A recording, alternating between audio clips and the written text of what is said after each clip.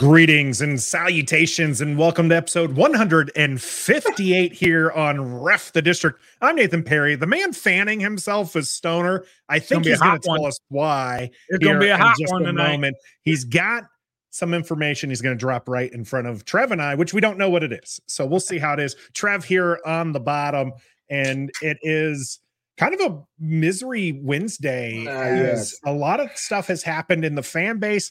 Not particularly pleased. I don't think the three of us are pleased, but I'm starting to come to terms with the situation where Washington is. And that's exactly what this entire episode is going to be kind of dedicated to here.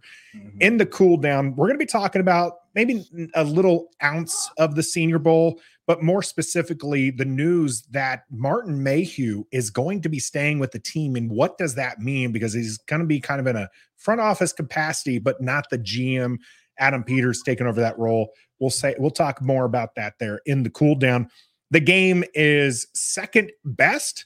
Washington, in their thorough and rapid process, has managed to be the last team to get a head coach. So on the positive side, guys, because you guys know I like to stay positive.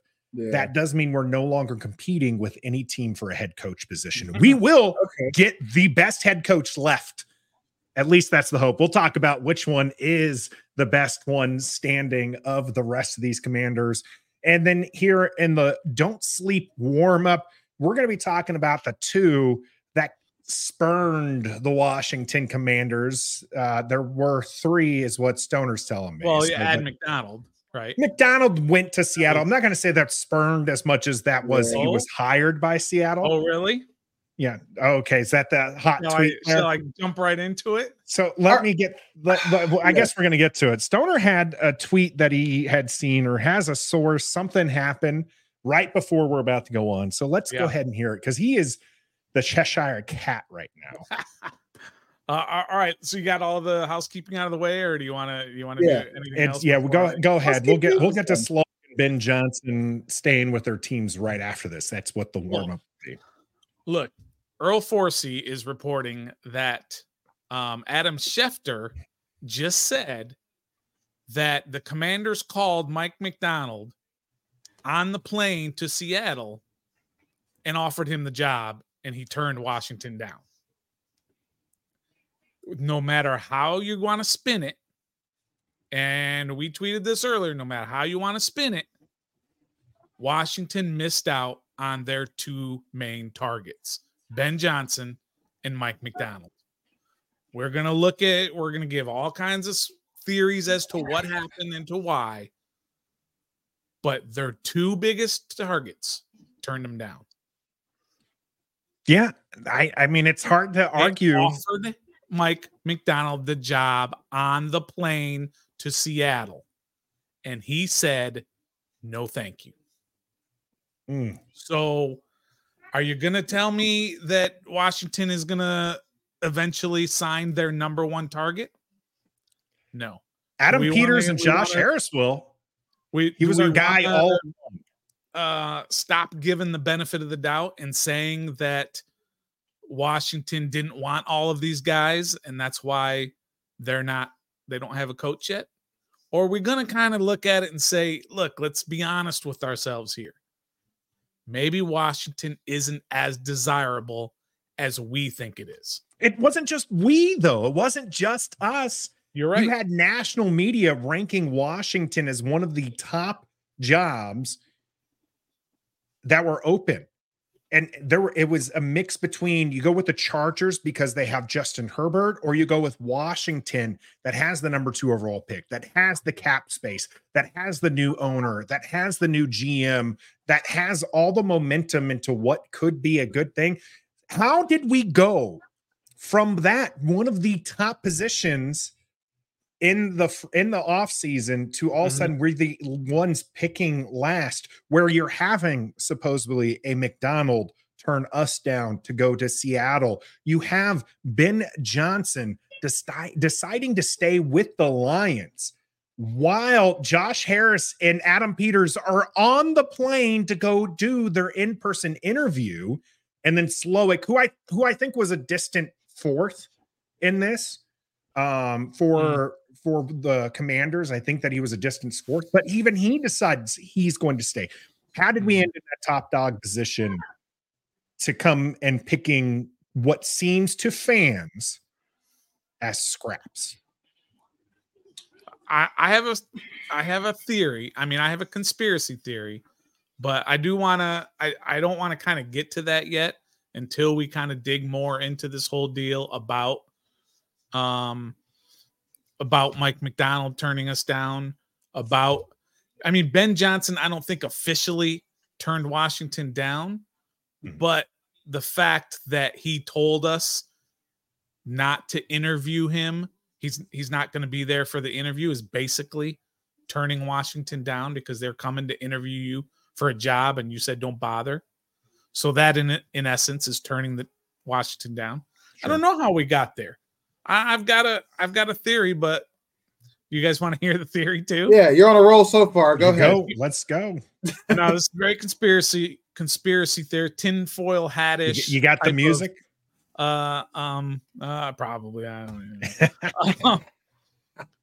But the theory is, and I didn't create this theory. I saw this theory and I said, that's very interesting. That the ownership group, Josh Harris, is telling people, for potential candidates, he's saying, with that number 2 pick, we're not taking a quarterback. We're embracing this roster is a total disaster, and we're going to build this roster. Like, we're going to build the lines. We're going to build the defensive backfield. Then maybe next year we'll start talking about a quarterback. And so Ben Johnson's like, well, I'm going to get, sorry, I'm not trying to disparage him, but I'm going to get Sam Howell when I could have Drake May or Jaden Daniels. And Ben Johnson says, I don't want that. Or Bobby Slowik, same thing, an offensive guy, right? He says, you're not going to give me the number 2 pick in the draft and I can't get a quarterback? You're going to start me off with sort of in that tank mode, in that trust the process Josh Harris coined term. That's what you're going to do to me? I don't want that. That's a conspiracy that's out there, which at first I laughed at. But then I started thinking about it, and maybe that's what's going on here. Maybe Mike Macdonald, even though he's a defensive guy, doesn't want to start off his year 1 at 3-14 with a backup quarterback type guy running his team and losing for a couple of years until they start getting better. Could that be a theory that you guys could get on board with? No, but it's an interesting theory. I don't think that they're going to go in at this point and say outright that they're not taking a QB with the 2nd overall pick. I think that's too early to make that decision. I think they still have free agency decisions to be making. I think that there's more to it. Now, there's usually a kernel of truth to some of these things. Okay. It gets distorted along the process. Sure. Maybe, Trev, that kernel of truth is that they're trying to tell the respective candidates, hey, don't expect a quarterback at 2. Right? They're not saying we're not going to draft it. They're saying don't expect one. What can you do with this roster? And this roster is in shambles. So, Trev, I get that Seattle is a 9-8 team. They have probably a better built team right now. But again, Washington, people knew that coming into the coaching hire aspect. So how did we go from that being something that was known and, hey, we have all these tools to fix it? We have 5 top 100 picks. You have the number 2 overall pick. You've got $80 million, number 1 in cap space right now. How did that go from being a known quantity to apparently being a detriment to the team? Or, Trev, is there something else afoot? Maybe these candidates don't feel like starting all the way over. The candidates we interviewed are from winning organizations. And the theme for today's NFL is win now. Ben Johnson had a chance to come here and he second thoughted us because he's like, they have all that cool stuff, but like, do I really want to start from the bottom now we're here? Like, am I really prepared to take on all that? Mike Macdonald, Same. Like he just came from the Baltimore Ravens, where they're established, they're winning now. They just lost the AFC Championship game, and he's going to Seattle, who's always in the thick of it to make a postseason run or make the postseason. They're established organization over there. Roster. I just think, we're attractive for the offseason. We're not attractive what we have already in place. Like, does that make sense? Like, it's going to take a lot to get us where these coaches probably want to be or are at with their former or current organizations, and they don't feel like doing that. Like, I know Mike McDonald signed a 6-year deal in Seattle. Maybe according to our roster and all of our dark cloud and shamble of an organization, it might take 5 years to get, where we want to be. And maybe these coaches don't want to wait until they're at the end of their contract year and have to sign an extension to start winning. You know what I mean? Like, we're not in a win now mode. We're in a position to start winning by all the cap space and the high draft picks and all the multiple draft picks. But if these coaches want to win now, this ain't the place. I hate to be like that, but it's not right now. You're right. Tommy T agreeing with you here, Trev. We were attractive for a GM. Right. But a coach is a different story. A GM is usually given a lot of leeway to build a roster, but a coach, like you said, has to win now. They don't get that excuse of saying, well, the roster's not good enough. They have to win with the roster that's provided. And I've talked a lot about this during the Ron Rivera Fire Watch, right? Whereas it's like, you got to wait for the first domino to fall. Jack Del Rio was fired. You got to fire the head coach. You always start from the bottom. It's always somebody at the bottom's fault before it becomes somebody at the top's fault. Sure. And so, GM has a lot of leeway. So it is an attractive thing for them. Ben Johnson has been the hot coach 2 years running. Both years he's decided to return. Slowik deciding to stay with Houston.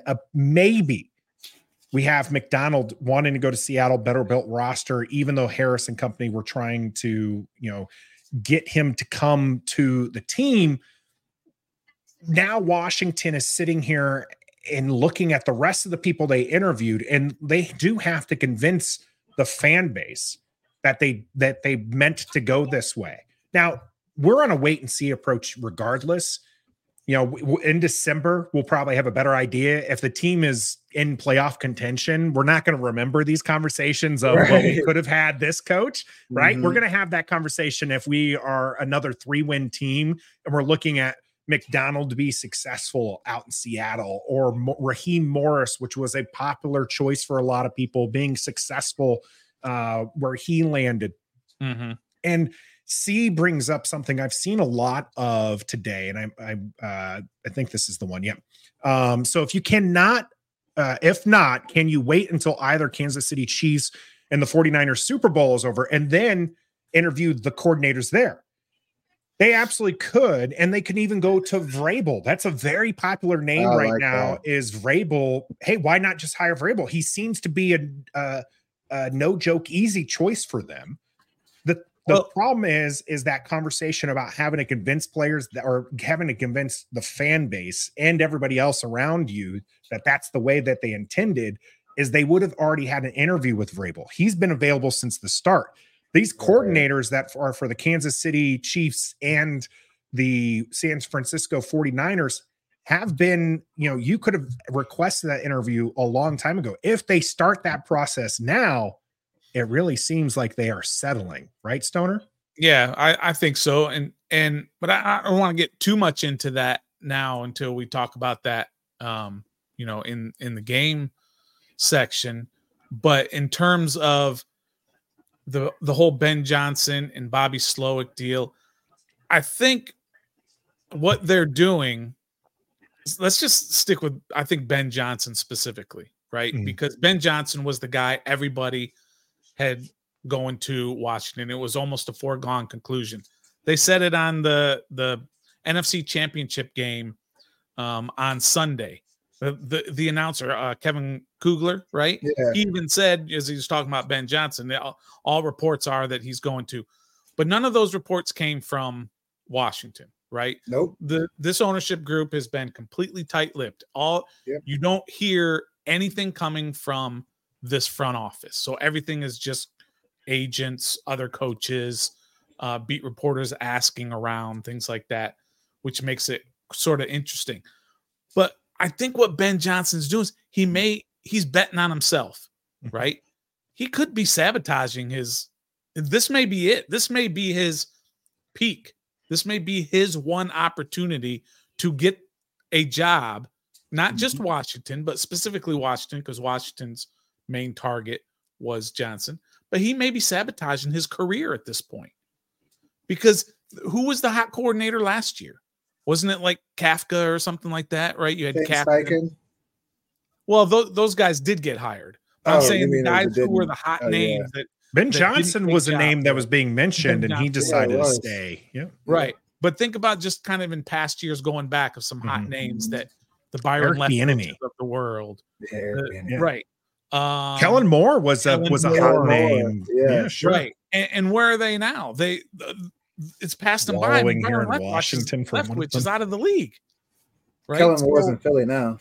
So those opportunities don't come along very often, and so I'm just kind of confused at why Ben Johnson essentially turned Washington down. Apparently, back in December, Josina Anderson from CBS Sports reported that Ben Johnson was going to ask for a lot of money. Sure. It came out when he turned us down that he was looking for a lot of money. Right. So I don't think money has got to be the issue for Josh Harris and company. I think if they $6 billion. I think if they thought he was the guy, they're going to pay him. Right. I don't think money came down to it. I heard a similar report that Ben Johnson had his eyes on the Chargers job. And when that one went away, there was less interest. And you kind of that's saw the only one he wanted. Yeah, because it's a good situation, right? I mean, you got a young quarterback who a lot of people think is one of the top 10 in the league. You've got a competitive roster there. The weather, people love the weather out in that West Coast and everything. So sure, I can buy him wanting that job.